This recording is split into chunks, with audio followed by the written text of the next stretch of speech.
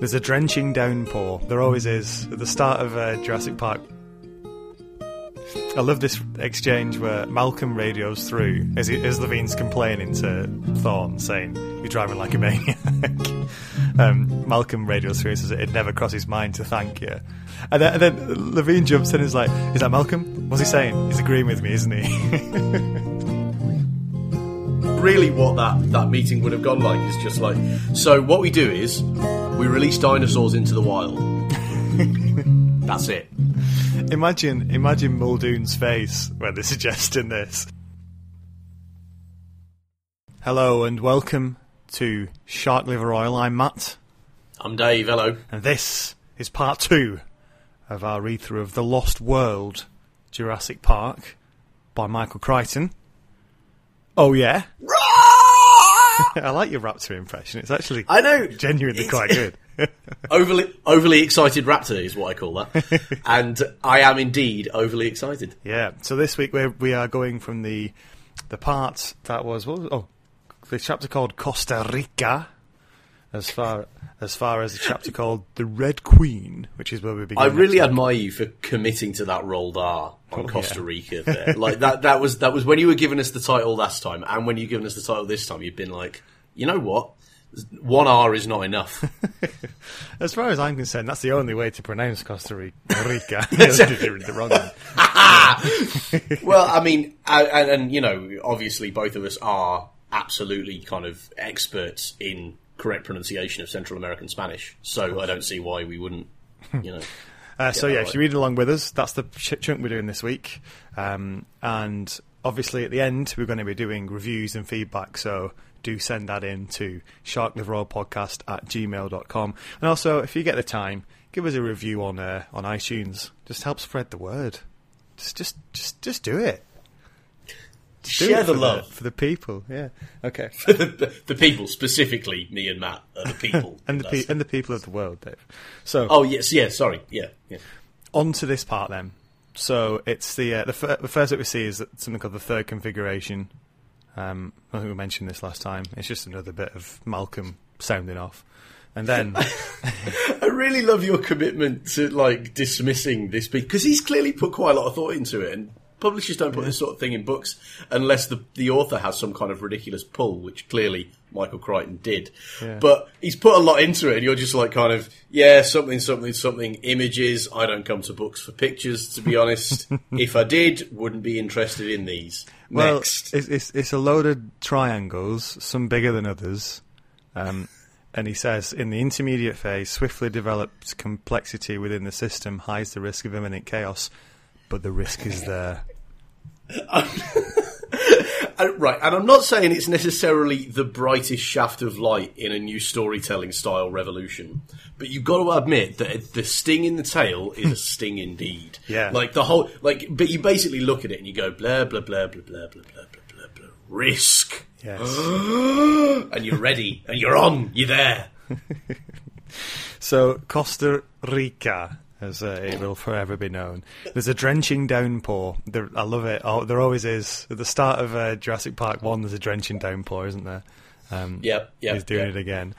As usual, this team, they're trying to get over to Site B, and they're going through the checks from the officials.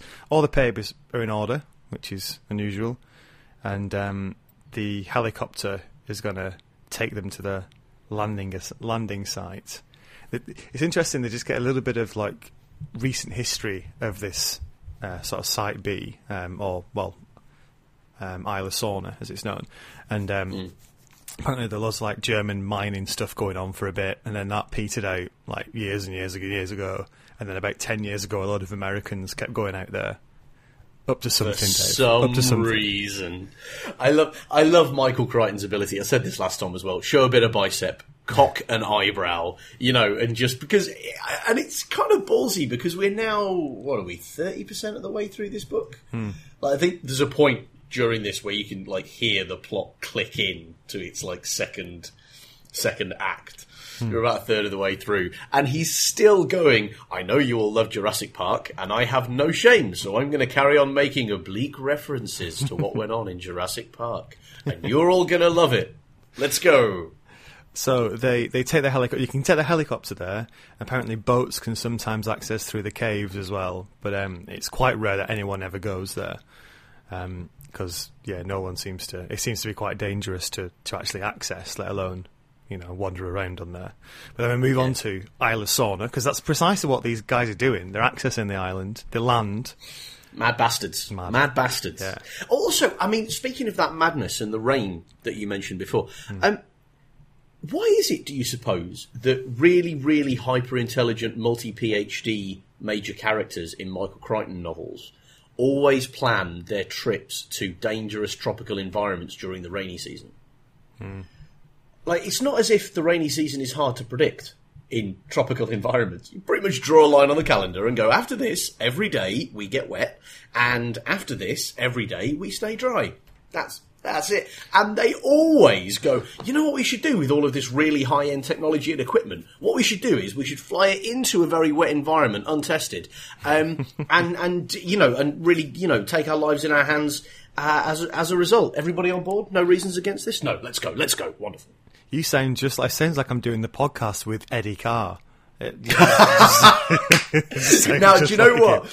Because Eddie Carr is, first of all, Eddie Carr's a legend, and I'll stand by that, but just as a character. But in the film, and I know we're doing the film later, I know we're not talking about the film now, but in the film he is played by none other than Richard Schiff. He's actually played by Toby Ziegler from The West Wing. And anytime anybody wants to compare me to Richard Schiff, or indeed Toby Ziegler from The West Wing, I'm on board. I'll have that. Yeah. There's a good point about the rainy season. I'd imagine trying to, give that as a reason to Levine for not going. It's the rainy season. Don't want to go. So we'll come to Levine's astonishing dismissiveness of the risk that's been taken on his behalf here. But I suppose at this point the characters are still operating on the basis that it's a little bit harsh not to go, since the last message you got from them is, I can hear them, especially at night. Like, that's a get on the plane message, isn't it? Yeah. Never mind. We will come to Levine's reiteration of his position in slightly different terms later on, I think. Yeah. But yeah. So they land on Isla Sorna, hop out the old helicopter, get the equipment, which is some pretty big kit. Eddie sort of wanders around and he's really uneasy at the silence because he's used to sort of things being around. I thought this was quite. This happens in another Crichton book as well, but it really connected with me because whenever I've been somewhere really, really quiet, it's a bit strange because you're used to people everywhere and sounds from everywhere. Very much, very, very much. I have that feeling a lot. So some of my family live in Canada, and we go out there into these vast, wide open spaces on the prairies in Canada, and they're very beautiful, but very unsettling. When you step out and you're like, where's the nearest human? All right, where's the nearest human I'm not related to? Oh, long way, long, really quite a long distance. Oh gosh, having grown up in Birmingham, I find that quite disquieting. Yeah. They've got these electric cars, as we said last time, which means they've got a lot of a reliance on batteries, especially with the 10,000 volts on the trailer. But this is never actually addressed, is it? Are they just packing mad batteries this time? They're planning to get a lot of it from solar panels as well. And Eddie's a bit worried about that. And apparently they said, Eddie's my man, Matt. Eddie's my man. Every objection I'm going to have to the engineering in this book, Eddie Carr sits there going, yeah, Dave's absolutely right. He's built in some little backups of his own, apparently, though. So that could help. Eddie, what a legend. Yeah. What a legend. So they set up the trucks and the car and the bike. They got a bike on the bike, which is quite cool, like a motorbike. Nice. And he gives this is where Thorne gives this sort of talk about this gun that this tranquilizer he's got, the biggest tranquilizer ever. And it's quite memorable from the film, actually, where Richard Schiff says it. It's like we're down before the animal feels the prick of the dart. Which is a bit. It shows that the tech upgrade from Muldoon's milk carton canisters from last time. It is tranquilizer. I do remember that. I totally hadn't noticed that whole thing because I just love this as one of several things that happen in this section of the book, which are absolutely Chekhov's big, terrifying tranquilizer rifle. Like the number of things that get like set up over the next few pages as things that are definitely going to pay off towards the end of the book. Yeah. I was very happy about. I have to say, though, there was a bit of me that was a bit sad that the author deploying the neurotoxin so powerful that if you shoot yourself in the foot, you'll be dead before you get a chance to go, oh, fuck. Like, wasn't somebody with more of a slapstick sensibility? Because you know Michael Crichton's never going to go there. But in another book, there's like dark comedy genius in that. You know, but people just accidentally leaving the safety off and sort of shooting themselves in the heel and dropping dead immediately. Yeah, or just like constant people accidentally firing off and just like ricochets next to someone's head. What are you doing? Yeah.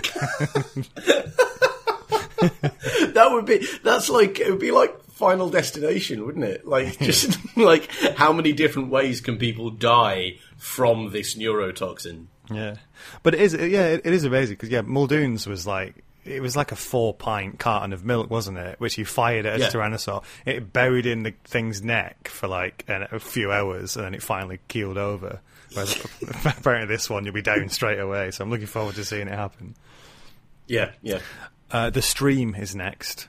So the trailer starts setting off on the island. They can find their way around basically through a sat-nav. I'm just been like, big deal. But I suppose it is, because it's an uncharted island. Yeah, it totally is. Like, I thought the bit where they get, like, the satellite to scan over one bit and, like, get them a map of, and then they overlay their existing data and then they do other shit. Like, that was really cool. And I was totally on board. Again, because I remember reading this when it first came out, and this was all cutting edge or not even imaginable technology. But I did just have a little bit of, like, the child inside me died a little bit when I got 2/3 of the way through this description, going, "Yeah, this is really cool. This is really cool. This is Google Maps. This is fucking Bing Maps. Tempest Fugit map. How things change." Yeah. Well, they get to this stream, and they find the torn backpack. And they're sort of looking around, and then they've got company. Dave, they've got company. Hey! Six of the company. I'm so proud. That was exactly the introduction that dinosaurs needed in this novel. The first living dinosaur anybody's encountered in this book so far. It needed a pun of that quality, and I would like to applaud you for it. Well done. So 6 of these little guys jump out. Eddie throws a rock at them to sort of scare them off. He's like, let's give them a reason to fear us. Lobs a rock at them. I'll admit, not quite so legendary behaviour, and I note with interest that line is given to Pete Postlethwaite in the movie. You know, who's far more kind of like, no, just kill the fuckers. And he does it with a taser as well, doesn't he? Oh no, I think that's the guy who gets eaten by Compass in the end who does that. Anyway, we'll get to that. Oh, really? Yeah, we'll get to that in the film. But yeah, so it's quite good, this bit, because they sort of make their way back, like they sort of like mince their way back to the trailer around all these like chicken-sized dinosaurs, and it's just this sort of general sense of unease and the unknown. Like they don't look dangerous, these ones, but it just gives everyone a clear indication of sort of just how in over their head they are. Like you don't really know anything about what this place is going to be like. Yeah, and I think here, thinking about this, there's potential here for this to be a bit more horror-ish than it actually is pitched as here. You know, because kind of what you want, in a sense, is these people who are, like, hyper-confident, you know, like, top of their field, you know, real kind of apex humans, coming into an environment and being faced by something the size of a chicken, which completely destroys their belief that they can understand the world.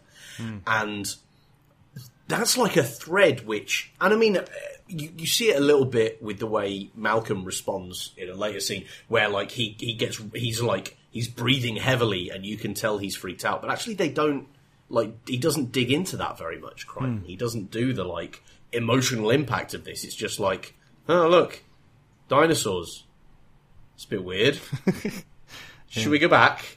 You know, that's as far as it goes. Now, Eddie's been, as you said. Eddie's been moaning about the sort of lack of preparedness, especially with the state of the equipment, how it's not been tested. And the fact that he hears that these companies are poisonous, and that gives him further cause to complain. And there's this great quote, I love it, on the next chapter in The Road. He comes through on the sort of speaker, and he says to Dr. Thorne, you don't come to a place with poisonous chickens if you're not sure your vehicles are going to hold up. And he's right. He's right. Everybody in the audience going, yeah, Eddie, yeah, tell him. Drop mics. Yeah. They stop then in the middle of the road because a Triceratops wanders out. And it's described as the size of a hippo. And I'm like, as the massive dinosaur geek I am, I'm like, hang on a minute. Triceratops are way bigger than that. But he's got my back, Crichton, because straight away he says, yeah, but then the mum turns up and she's twice as big. And it's a nice way of sort of, I think, if you're not quite into dinosaurs as I am, you see the Triceratops come out and you think, oh, hippo size, yeah, that's pretty big. And then a massive one comes out and it just gives you a sense of scale. Yeah. No, I will say this, and I'm not actually kind of too ashamed to say it. I did get a little frisson here. I don't usually do this with books when they're describing things in terms of like their size and real life objects and stuff. And yeah, whatever.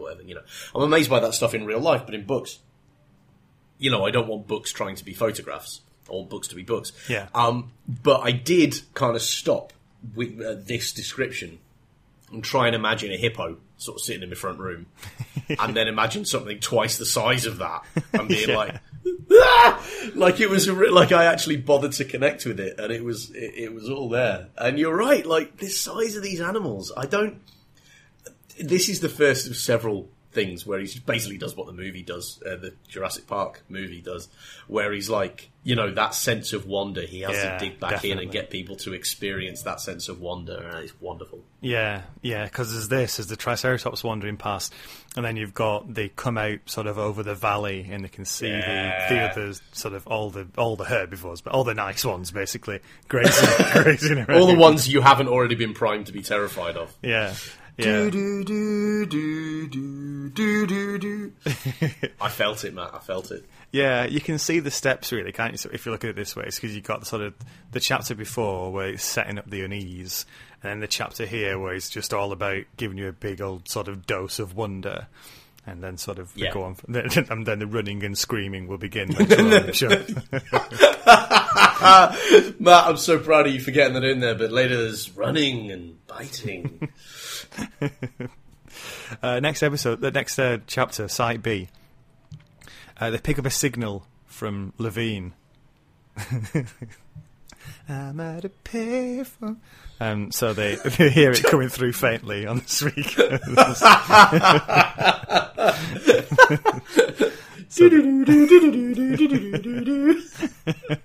So they go onward towards this facility. And it's a massive sort of complex in the middle of nowhere, and in the middle of the complex there's an enormous manufacturing plant. I wonder what's built in there. So they head into the building.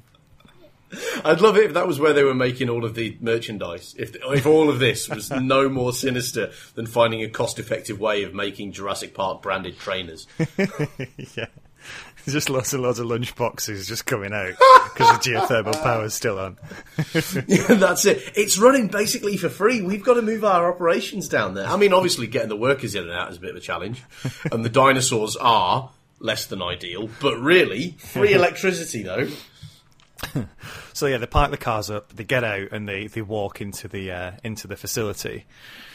Meanwhile, we go to trailer, and wouldn't you know it, we've got a couple of stowaways. The kids have only got it hidden in a crate or something. Those kids. Yeah. Did you believe this? Did you think it was anything like at all believable? Well, they've been flown there, right? Like they would, like the containers were on some sort of plane. Yeah. Unpressurized cargo hold from, where was it? California to Costa Rica? Yeah. So that's got to be a solid sort of 5 hours or so, hasn't it? Yeah, pretty cold. Though I hesitate, no, I don't think this is... I mean, like, kids being this stupid in novels, right, as I've said before, this is full-on Famous Five, bring it on. But... I mean, I think a more realistic one of this would have been, them doing the whole thing on the island and then finally going to open these overhead lockers, and there are just two frozen children inside. Imagine how dark that would have been. That would be awful. Oh, the kids tried to come along and be helpful with their knowledge and skills, and they froze because though they can hack computers using only their pinky fingers, they didn't understand planes. Oh. That'd move it a little bit beyond the PG-13, wouldn't it? It would. I'm talking about it taking a slightly more horror direction, but I mean in that like psychological identity-based kind of, who am I, man? Not in terms of, the bodies of frozen children are to be found in the overhead lockers. Yeah. Yeah, well, luckily Arby thought ahead and they packed some blankets, so they were fine. That's all you need, though.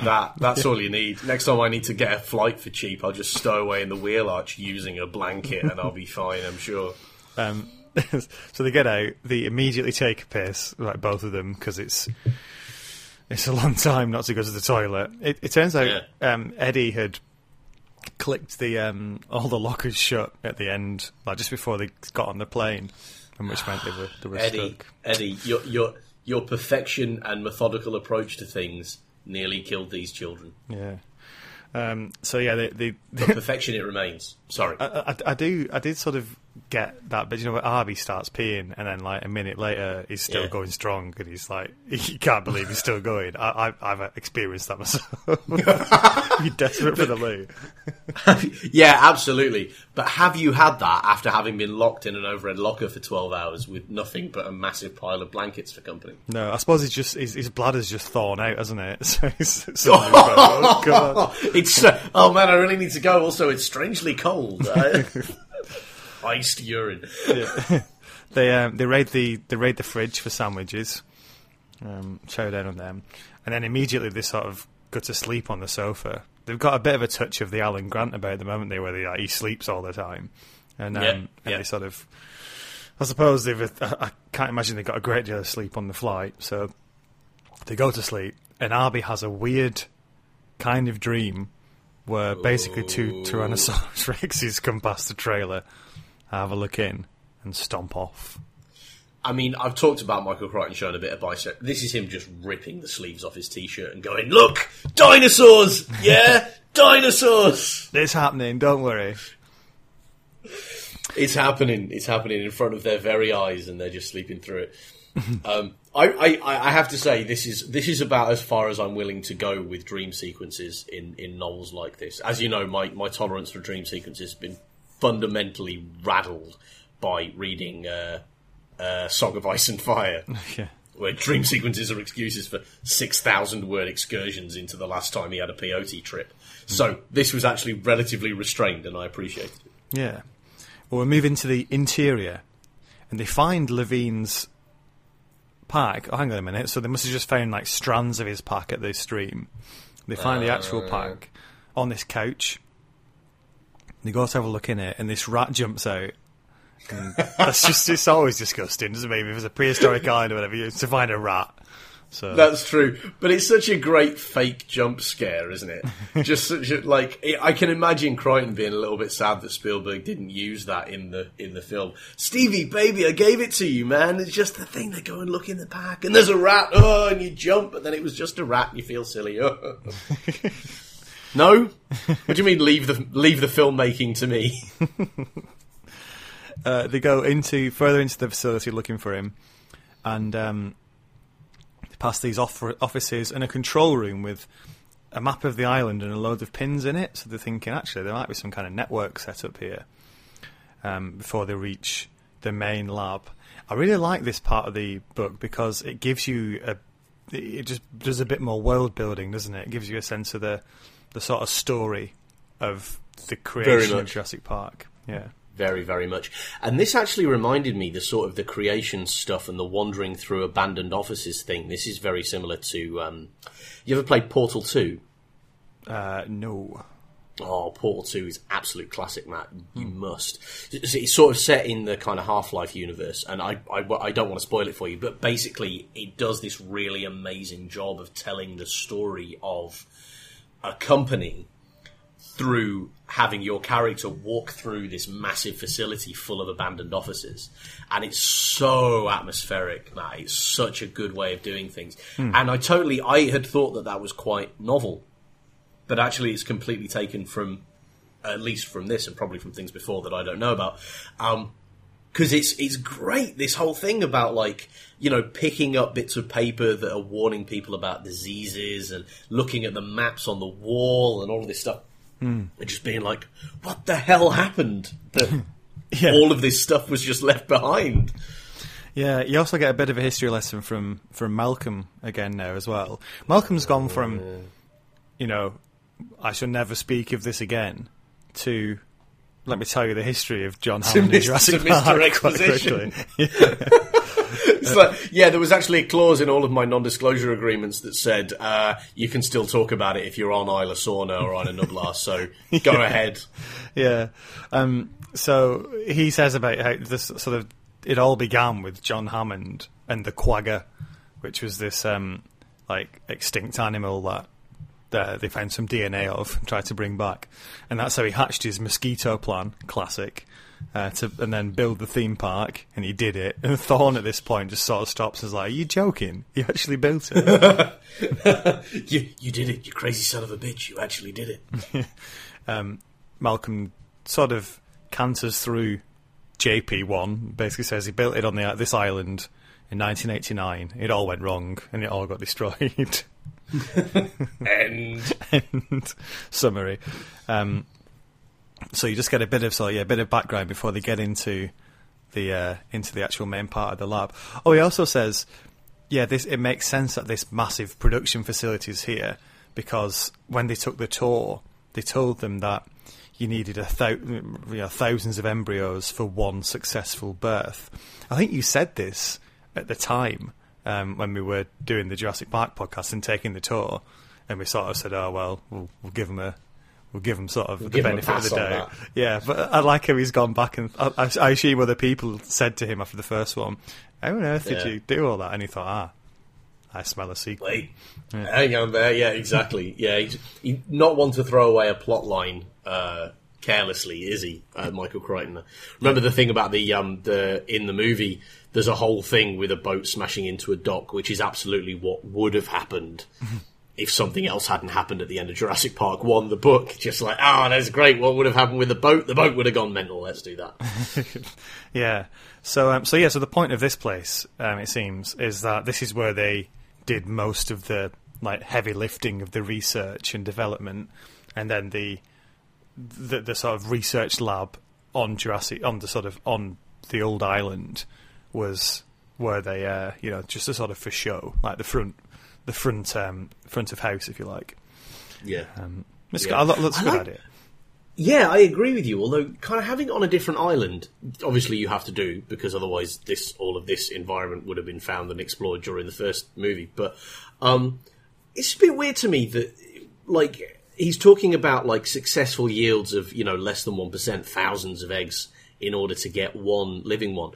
And they're doing that whole process here in this factory, which presumably means that in order to do the whole kind of, come on, little one, push, that whole thing with cracking through an egg in the first Jurassic Park, they were having to wait until they had this astonishingly costly viable egg with a dinosaur in it they were pretty sure was going to be born healthily, and then they put it on a helicopter in a tropical cyclone zone and fly it from one island to another island, hoping that it doesn't become a dinosaur omelette on the way. Yeah. Yeah. Well, maybe once they've got the technique down, once they've got the code for whatever genetic code works, they could just use it again and again and expect it to work. I don't know. Oh well. I mean, yeah. No, I guess I don't know. I've been assuming that it was all about you make the genome and that that's legit, but then you put it in the egg, and most of the time it doesn't work. Yeah. Another question that arises from this, and Malcolm says this here, is why when they destroyed Isla Nublar, why didn't they destroy this island as well? And I'm interested in that answer as well. So hopefully we'll get it. Yeah, I mean, I think they had one eye on the sequel, didn't they? They were like, guys, we can't destroy all the dinosaurs. The next chapter is Arby. He wakes up and he sort of, as I wander around, accesses this computer because he feels bad and he wants to contact Thorne and say sorry. So he hacks into the computers to try and do it. I love the idea that that's the thing. He's like, I did this. Harvey, why the hell have you broken the encryption on my systems? Well, I did it because I thought I'd done something that was going to piss you off, so I thought I'd better say, sorry, hang on, no, I can hear it. Sorry. I'll leave, shall I? I'm sorry. Although I do think from Thorne's character, it might be the kind of thing that would sort of just ease his temper a bit. Oh, yeah, you solved it, did you? Yeah. Oh, that's true, actually. The sort of guy who's going to be like, I can forgive anything to a great mind. A very dangerous person is what I'm saying, is the sort of person that would say that. That's very, very brief chapter that Arby tries to log on and encounters a problem and he doesn't know the password. We move on to laboratory. It's classic thriller writing, that, isn't it? We move on to laboratory. There's this printout about a Gallimimus, and they're flicking through these memos. And again, it's like you said about the Portal 2 thing.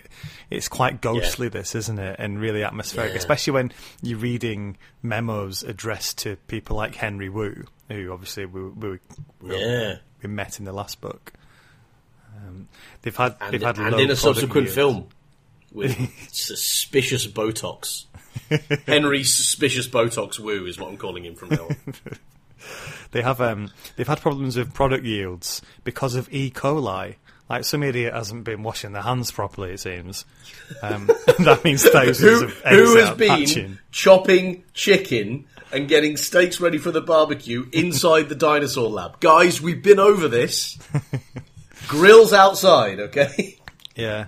It seems they had loads and loads of problems with E. coli and just the dinosaurs hatching and then dying really quickly. And they were tearing their hair out. So Henry Wu came up with a spectacular plan. And I'd love to have been in the boardroom when he came out with this one. Where he says, okay, I've got an idea. It might sound a bit mental, but stay with me. We release the animals into the wild, and they're all sort of looking around like, yeah, we're not keen so far. And then we collect them before they get so big that they're going to eat us. What do you reckon? I mean, it seems mental, but I suppose it's the desperate move from a desperate company, isn't it? It is, and you know, they say that in the text, and you know, but I think that's Michael Crichton being a bit like, you know, don't think about elephants. Because he knows that that's preposterous. Because really what that meeting would have gone like is just like, so what we do is we release dinosaurs into the wild. That's it. Imagine Muldoon's face when they're suggesting this. Oh my word. The money I'd give to see Bob Peck act out that facial expression, Matt. Oh. I reckon they waited till he was on leave. Like,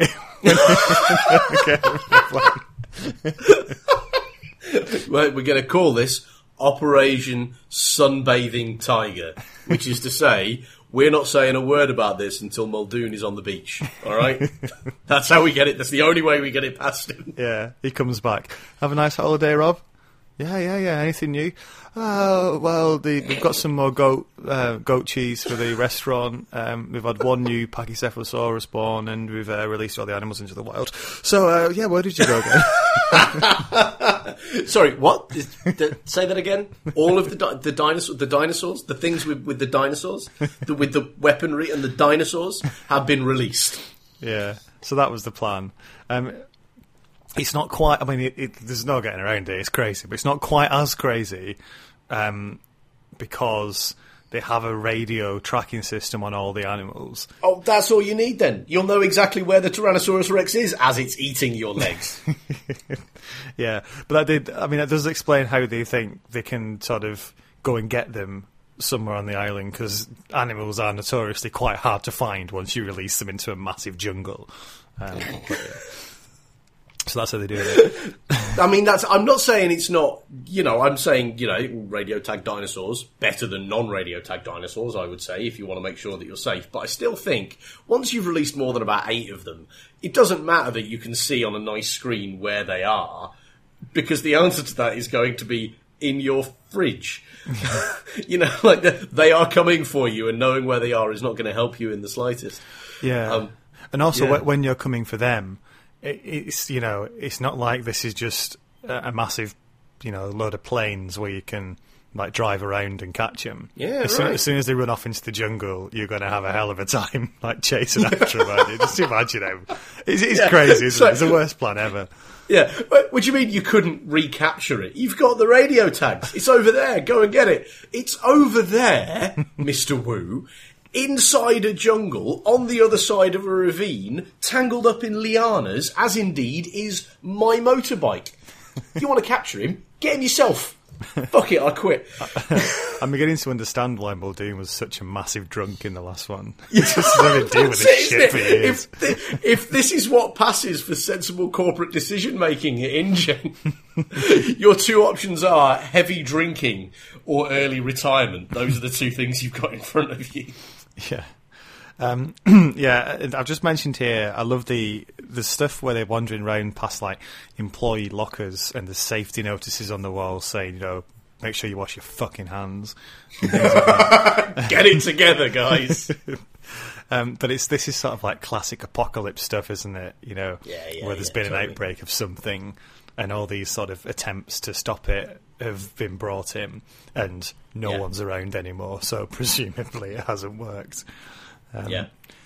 They go into they see the manufacturing room, which is this massive room with all this robotic machinery, and it all looks in really good condition compared to a lot of the other areas.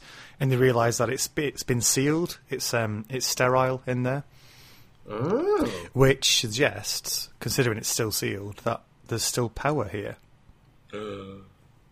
Interesting. Yeah, mysterious. Meanwhile, Arby has successfully logged on to the Site B InGen network. We know from the first book, that they weren't the greatest in sort of cybersecurity InGen, and it seems that Site B is no different. I think Arby tries to log on, and he enters the wrong password 3 times.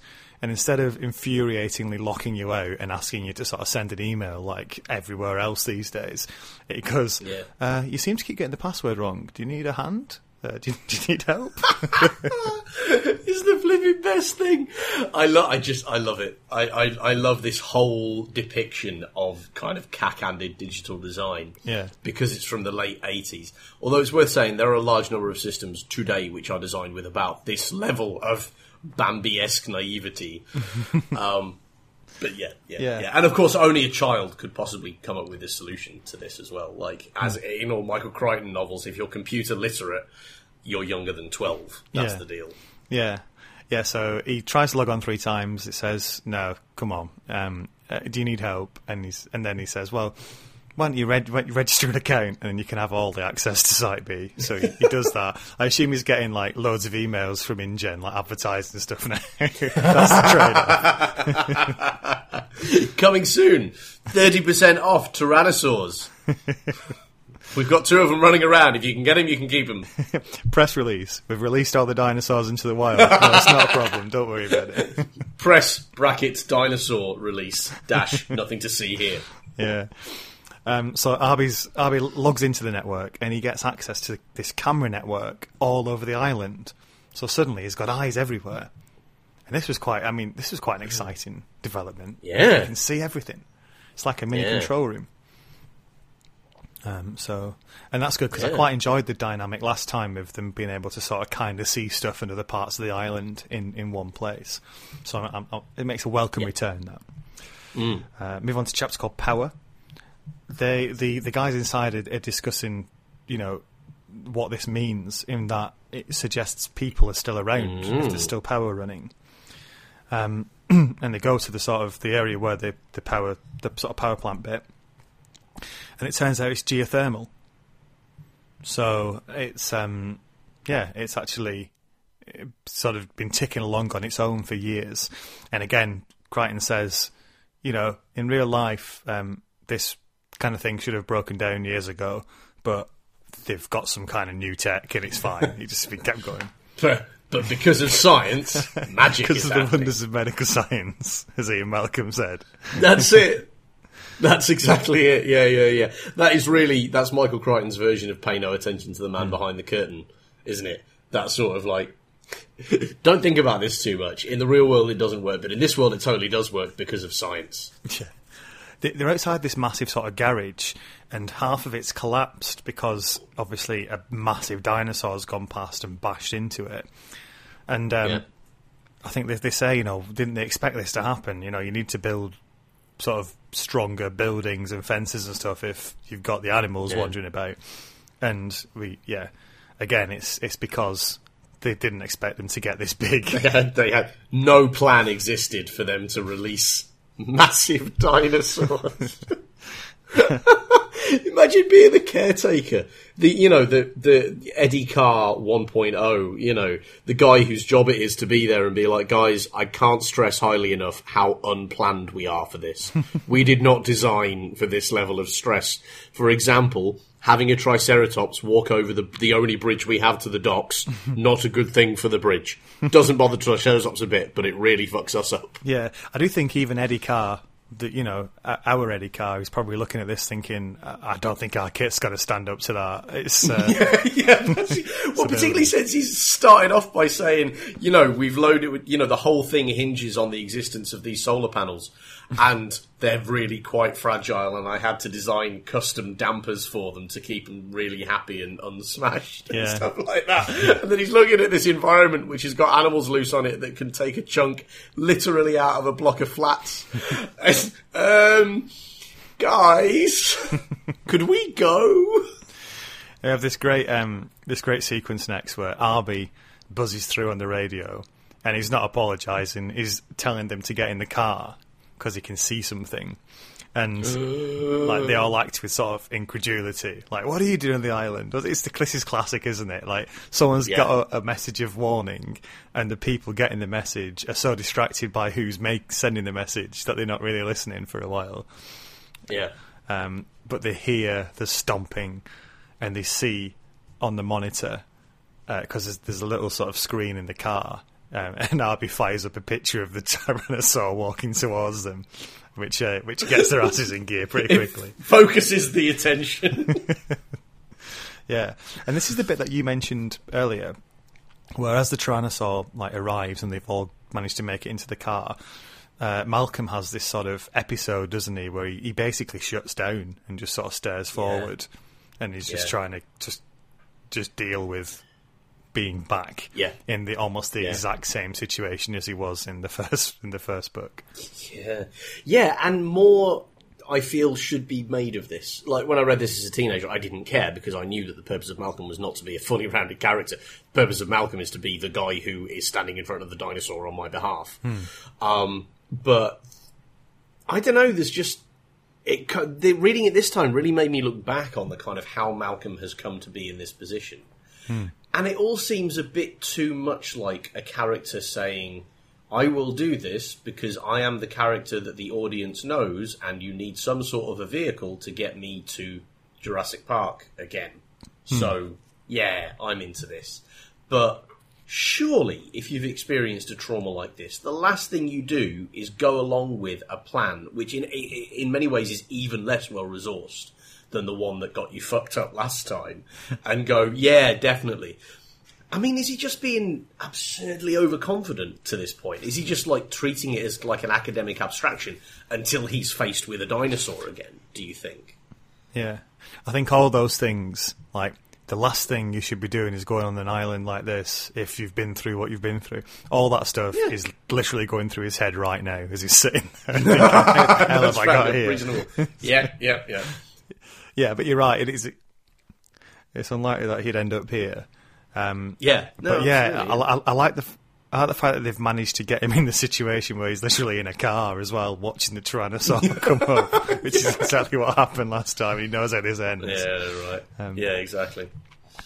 It looks like it's going to be fine because the Tyrannosaur completely ignores the car, and it stomps past. This is a sort of a game trail, isn't it? And we had little hints earlier on in the previous chapters. I quite like how he sort of he builds in these hints about what's around, and then sort of reveals it quite neatly.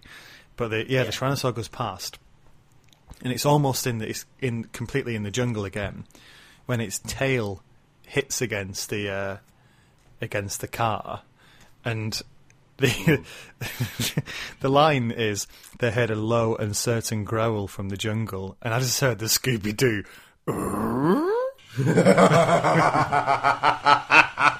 And now that is all I can hear. Thank you very, very much. So the Tyrannosaur comes back. It's got something in its jaws. Probably best not to think about it. It bends down, has a look at the car. It wriggles. It sort of backs. There's no other way to say it. It backs its ass up onto the car, wriggles around, and leaves a suspicious white smear all across it. I admire Crichton here for going to both gross out, like to increasing the tension by having it be a Tyrannosaur encounter where the Tyrannosaur doesn't seem to care that there are humans there, but also like to go into this really weird place of being like, so a dinosaur, when you first meet it, could be friendly, could be kind of weirded out but not too bothered about you, could ignore you, could attack you. We've done all of those. What else could it do? Mark territory. Here we go. Come on, hitch 'em up. Here we go. Like, and it does. You're absolutely right. It backs it up, backs it on up, like it's in a really terrible mid-noughties hip hop song. You know, like. Yeah. So that's what happens, and then it leaves. I'll say this for the car, the design. It stands up to a dinosaur sitting on it, not just any dinosaur, but a Tyrannosaur. So they've built it well. It wanders off, and then it turns out Arby catches sight of Levine, and this is like so bizarre. It's hilarious. He's riding a bicycle, chasing the Tyrannosaur. What's going on? All we need then is Levine sort of waving a fist at the dinosaur, the Tyrannosaur, as he goes, "You come back here, you! Pedal, pedal, pedal. I'll get you, you! Pedal, pedal, pedal." So so Levine's chasing after the T-Rex, so Thorn decides to go after him on the bike and get him back. There's a bit of a short argument between Thorn and Eddie here about who's to go, and Thorn's like, "You're the only one who can work the equipment." I was thinking, bloody hell, Thorn, you didn't even work out how to use the equipment. Yeah, I was going to say, did you not think, do you know what, Eddie, on this flight over, which while not long, is probably long enough for you to give me the basics, and since I am in charge of the design, I probably should know most of how this stuff works. Yeah. How about you tell me?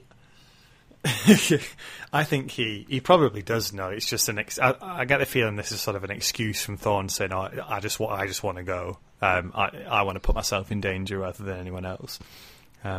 Also, I want to go and chase a dinosaur, please. I will go and chase a dinosaur. Dinosaurs, woo, is probably also what's going through his head to a certain extent. So he takes this motorbike, electric bike, so you can't really hear it, heads off in the direction of both the Tyrannosaur and Levine. He goes past these partial carcasses on the way, and he realises that he's approaching the nest, which is the next chapter. Nest. There are two. Yes, there are two Tyrannosaurs and a baby. In fact, I think there ended up it turns out there are two babies in the end in the nest. This is great because it's kind of what they've sold you with the Lost World, which is it's dinosaurs, but they're not in cages anymore. They're just doing their own thing in the wild. And this really sums it up. It's two Tyrannosaurs with a nest with a couple of kids. Yeah. Yeah. I mean, Tyrannosaur kids, right? There's not some kind of like Mowgli situation where they found and adopted a human child and teaching him how to be a Tyrannosaur. No? No. I think that's going to be Jurassic Park 5 actually, or 6. I was going to say you'd pay to watch it though, wouldn't you? Honestly. Jurassic World : Fallen Everything will be, a small baby being raised by tyrannosaurs. Yeah. Thorn creeps forward, watching them carefully. Arby can see a bit more, so he can see the full nest and the eggs and the two babies. I think they're feeding the babies with whatever it was in the Tyrannosaur's jaws. Arby's looking through the cameras and he sees one of them move, and it's obvious that Levine's moving, repositioning a camera, and this is the moment he's chosen to do it, when both the Tyrannosaurs are there. Gotta get them both in shot. Get them both in shot. Come on. Yeah. So Thorn makes his way to the bottom of the tree where Levine is. And he just hears this rustle and then an "oh shit," and then Levine just drops out of the tree. Doesn't seem terribly Levine-ish, does it? To be so unfocused, on your task that you forget you probably shouldn't make any noise near the Tyrannosaurs. Yeah, oh shit! This is one of the many moments in this book, especially sort of with Levine, that just makes me astounded that he has managed to not get himself killed on this island on his own for so long. If he's been running around doing shit like this. Yeah, he's got absolutely no self-preservation instinct whatsoever, has he? For science. And how he's... I mean, we actually even, in the conversation that comes up, somebody says, "You were very lucky." And he doesn't seem to process that. He seems to be like, yeah, but, science, so, yeah, of course it was going to work. He's so convinced of the value of his scientific worldview that he's gone all the way through it, and he's ended up in a completely sort of... completely data-free position where he's like, I would have survived because it was necessary for science. Fate would have decreed... Oh, no, I don't believe in fate. Life would have found a way for me to stay alive. There we go. It's just brain-numbingly reckless. But I'll tell you, Matt, I have missed him. I need, this chasing Levine across the world situation, fine. But now he's back, I am confident that I'm going to get some crackingly self-absorbed lines. Go! Yeah, so Levine falls out of this tree, and immediately the Tyrannosaur both the Tyrannosaurs turn and roar at him, and you think, oh no, get out of there! And he's bloody lucky that a guy with a motorbike's just shown up. I agree with that. He is lucky. So the Levine, T-Rex, however... Sorry, we'll get to that, sorry. So the T-Rex gives chase. Levine jumps on the sort of back of the bike, and they speed off. And it's sort of from Thorn's perspective, this, isn't it? So he can hear the dinosaur pursuing him, and he's pushing the bike as fast as it will go, and he bursts out into a clearing. You can hear Levine shouting something, but he ignores him. And then when he finally stops, Levine just goes, "You're a terrible driver." It's like he stopped chasing us ages ago. And it's such a good reintroduction of a dickhead character. I'm getting everything I asked for here in the return of Levine. Levine's approach to being rescued from an apparently infuriated, enormous carnivorous dinosaur is to go, for fuck's sake, Thorn, sort yourself out, mate. Come on. There's a great the Levine bit as well. He's just, I love this exchange where Malcolm radios through as Levine's complaining to Thorn, saying you're driving like a maniac. Malcolm radios through and says it'd never cross his mind to thank you, and Thorn's like, evidently not. And then Levine jumps in and is like, "Is that Malcolm? What's he saying? He's agreeing with me, isn't he?"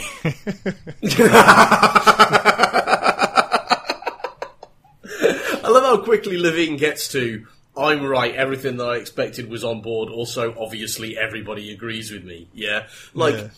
I'm beginning to wonder how this kid survived school. Because I do not, in any sense, support the unpleasant behaviour of children towards other children in school, but still. I mean, if a 12-year-old was acting like this, I think they would probably struggle to get through high school, don't you? I feel like, a certain amount of law of the jungle would be applied there. But he has the power of money, Dave. He's got enough money to buy up Yeah, that's right. What am I doing imagining you went anywhere near the kind of high school that I went to? No chance. Levine's life is saved. He doesn't really consider him to be that he was in any sort of serious danger. He also seems to think that, his "I'm shitting my pants, please come and save me" call last time they were in touch was actually him say. I think we heard it, what happened, but what I think he imagines when he remembers this is him sort of kicking back in in some sort of lab, saying, "Yeah, guys, get out here as soon as you can, because it's I'm uncovering a lot of interesting research." And, That's right. And when I said with a quaver in my voice, I can hear them, especially at night, what I meant was nocturnal research opportunities are presenting themselves at a pace too great for a single scientist to engage with. Yeah, so I'm reluctantly obliged to get you wankers to come and help me out, is basically what you're saying. Yeah. We then move through the fourth configuration. This is where he says we're approaching the chaotic region. Oh yes, hey, come on, hey. Buckle up. That's mathematician talk for buckle up. Yeah, that's exactly it. So then we move to the chapter called Levine. They go back to the trailer, and the kids are like, "Hey, we're here to help." And Levine sort of puts his palm to his forehead. It's like he's brought these along. I mean, admittedly, it does seem like somebody has thought, well, Levine is reckless and extremely unable to understand what safe behaviour is, so I will see him, he's flying alone and unsupported without technology to a dinosaur-infested island, and I will raise him going there with kids.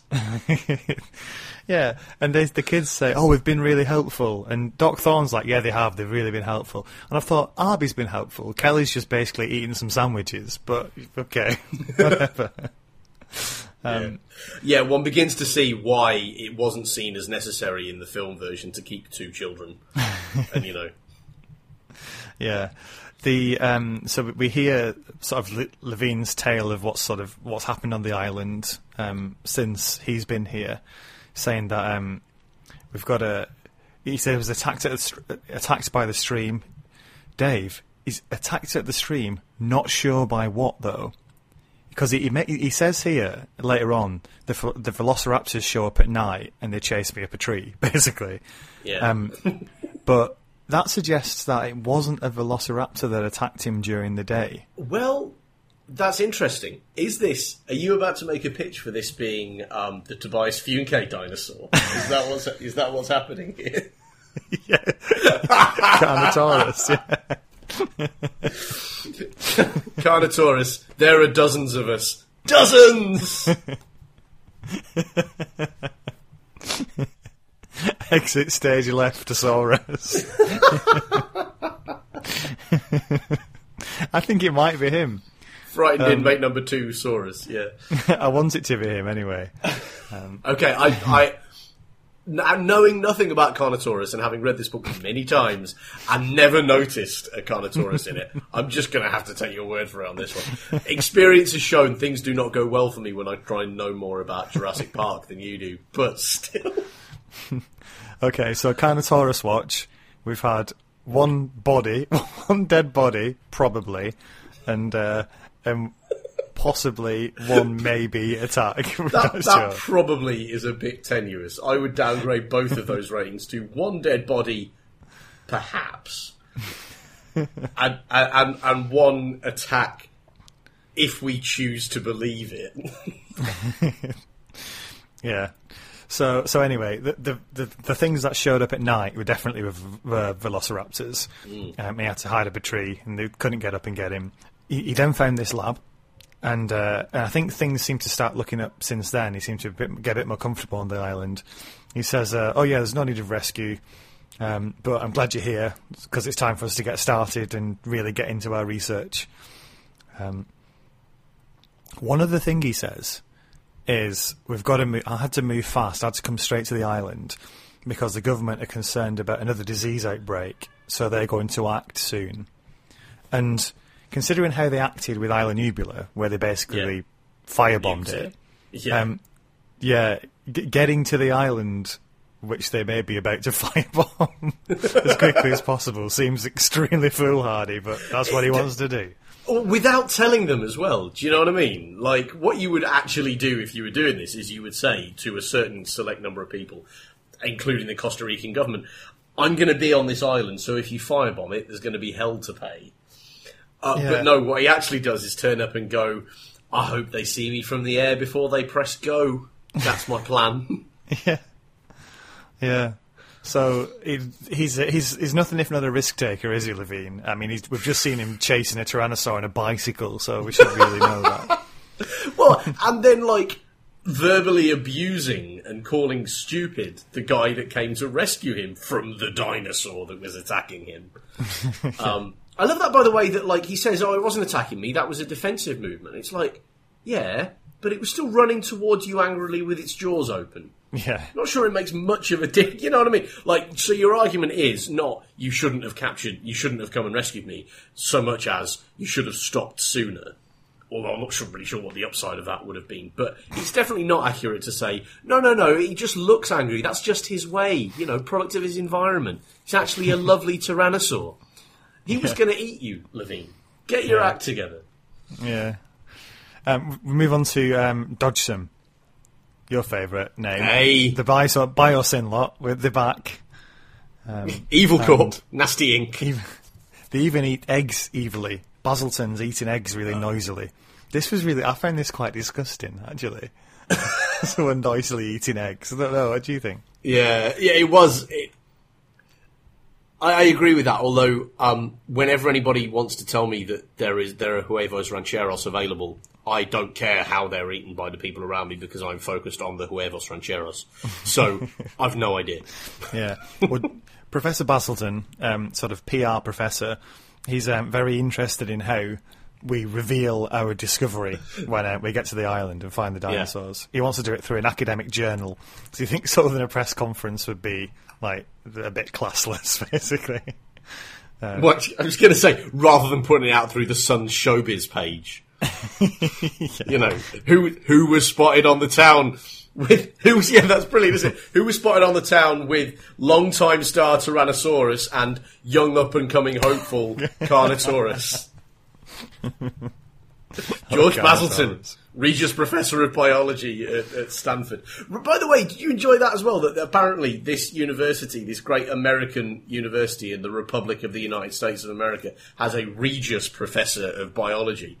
Which king has endowed this chair exactly, is my question there. Which king turned up and went, yeah, Stanford, definitely my sort of vibe, anyway, you can have a Regius chair over there. Money, money, money.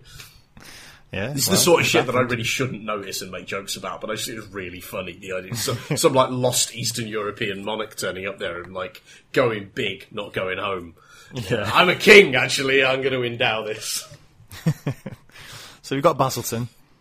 He's sort of there to give it a sort of veneer of academic respectability, what they're up to. You've also got Dodgson's other Get It Done assistant. Now, originally, it seems that Ed James, Sleepy Ed James, the worst private detective in history, he's been sensationally axed from the tour. He's got a guy called Howard King with him now. That's amazing. That's incredible. Ed, you're as ugly as sin. You can't play. You've ploots. You're out the band. That's what I imagine him just cracking that out in his face. Subbed in his place is Howard King. And these two guys, Ed James and Howard King, the names are so similar, really, that the first couple of times I read this, I don't think I really realised that they were two different people. I just thought this is the detective who still got with him. Yeah. But no, different guy. Yeah. He's known as Dodgson's assistant. He just seems to be this guy, he seems to just be the muscle. There's this younger guy who's heavy set, and he's currently dragging a fisherman around by his lapels. if fishermen have lapels. I mean, fishy lapels perhaps, but lapels nonetheless. The fisherman turns out to be Diego's dad. Remember Diego? He's got bad news in his future. And we're never going to see this storyline play out. I want more of that. More of the, this is the Austin Powers, nobody ever thinks of the families of the henchmen thing. Yeah. I want there to be more of a scene of like, nobody ever thinks about the guide whose job it is to get killed horribly within 5 minutes of arriving on the island. Yeah. Diego's dad is coming out with all these many reasons why it's far too dangerous to sail to the island today. And until Dodgson sort of opens this briefcase full of cash, and he just goes, "Let's sail!" Off we go. Fisherman's well up for it. It's like, yeah, well, and you would be, wouldn't you? I'm sure that represents, more than a year's wages or whatever for this guy, and like, shit, yeah, I'll risk my life for that. But there's a bit of me when I see a scene like that now where I'm like kind of, because that's just, reinforcing a guy like Dodgson in all of his horrendous beliefs about his superiority in the world. And I would, not for the purposes of the narrative, it would be shit. But for the purposes of human dignity, I'd love it if he just took one look at him and went, "Your money's no good here." Threw it back in his face and left the bar. Be amazing. Yeah. Sounds good to me. We will go back to the island for our last chapter for today. The High Hide. They're putting this scaffolding up. They're basically creating this. It's basically, there's a little bit of scaffolding with a little hut on top, and that's where they're going to observe the dinosaurs from. And they put some sort of poisonous ferns all around it to give it some camouflage. I quite like this. I mean, my first instinct is to say this seems like crazy dangerous, like getting stuck up a high hide with dinosaurs around. But I'm kind of with Levine here. Just sort of the thought of being able to sit up there and just observe dinosaurs for ages is just too tempting to consider any implications of it. Well, I agree with that very much, and I actually think this is a really interesting thing about how Michael Crichton is driving the plot forward in this bit of the novel, where we, the audience, with a memory of Jurassic Park, which he knows perfectly well we have, because he's been playing up to it, he's been, playing up to it the entire time. But he knows that that's how we feel, and he knows that we're sitting there going, "Don't do that, just leave, just get him off the island." That was get him off the island, leave. And what he wants us to do is experience the fact that scientists, the kind of scientist heroes of his worldview, are the kind of people who would say, "Yeah, but the study is too important, the knowledge is too valuable, we have to do this, for science." And I really like that he's done that, because that's such a weird character motivation, such a niche character motivation that he's asking us to care about, and by kind of asking us to be bought into it, I think he's trying to talk about a group of people that he very much admires and their kind of strength of character and the rest of it. It was really cool. Yeah, what they're planning to do, the reason they want to study them, and the reason Malcolm's interested, is they have the opportunity to observe a species that's gone extinct alive, and how what are the chances of doing that, and what sort of assertions can they draw, and what sort of things can they conclusively prove that they wouldn't be able to do before, which all sounds great. But the thing the thing they don't know, and they should really be able to work out, I suppose, but is this conversation that Henry Wu and Hammond had in the first book, which I always think about when they start talking about how we're going to blow the whole theory of extinction wide open by observing behaviour of real dinosaurs. They're not real dinosaurs. They're basically monsters that look like dinosaurs. Yeah. No, absolutely, and this idea that behaviour is genetically located as well. I'm no expert on this. I've no science background or anything like that, but I have lived in and currently live in a post-conflict environment where a lot of normal common knowledge about what was normal in terms of raising kids and in terms of nutrition and in terms of healthcare and stuff like that is just. You only need to lose one generation for all that stuff to be lost. It's as far as I can tell, completely socially located. The things that mark out what's normal in Cambodia against what's normal in the part of the UK I grew up in and so on. That stuff is is not genetic at all. And so I, like you, was reading this going, yeah, but it's not. All you're gonna learn is this is basically a more high budget version of playing with dinosaur toys and expecting to learn something about how they raise their kids. Like, I'm Mr. Triceratops. I'm Mrs. T-Rex. Let's look at how we raise our children. It's for science. No, it's not. It's whimsical. It's pleasing. It's cute. It's not science. But again, I'm quite glad that I didn't think that when I was 14, because that would fairly comprehensively have wrecked the rest of the book. Yeah, and I always think back to when Wu's saying, like, oh yeah, we flick on a gene that does this and flick off one that does that and changes the colour and stuff, and we basically create what we think a dinosaur is. But it's basically, it's not, it's not a dinosaur, it's what a load of scientists together have said, this is what we think a dinosaur probably is like.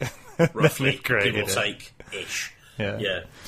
But yeah, I mean, you got to kind of put it to one side, because the whole idea of just seeing people watching dinosaurs is just amazing. So I've got to stick my naysaying back on the shelf now and just say, it's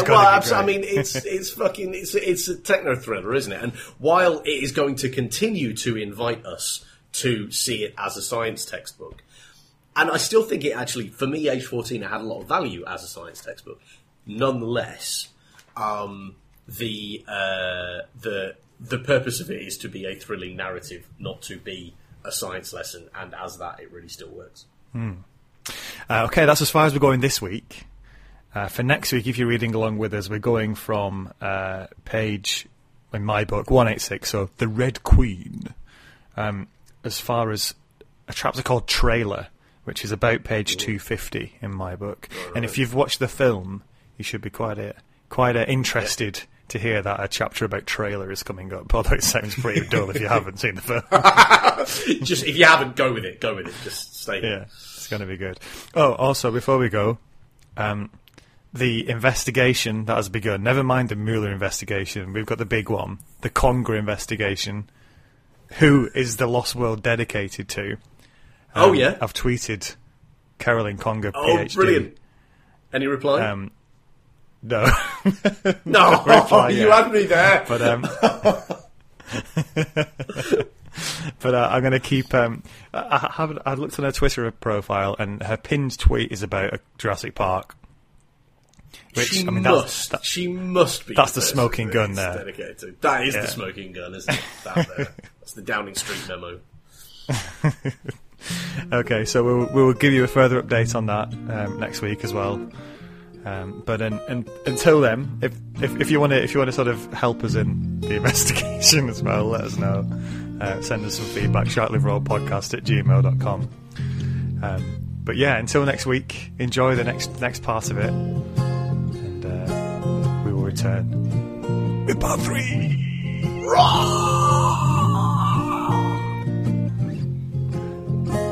Such a good impression. Love it. Thanks, man. You get 2 of those a week. That's what you get.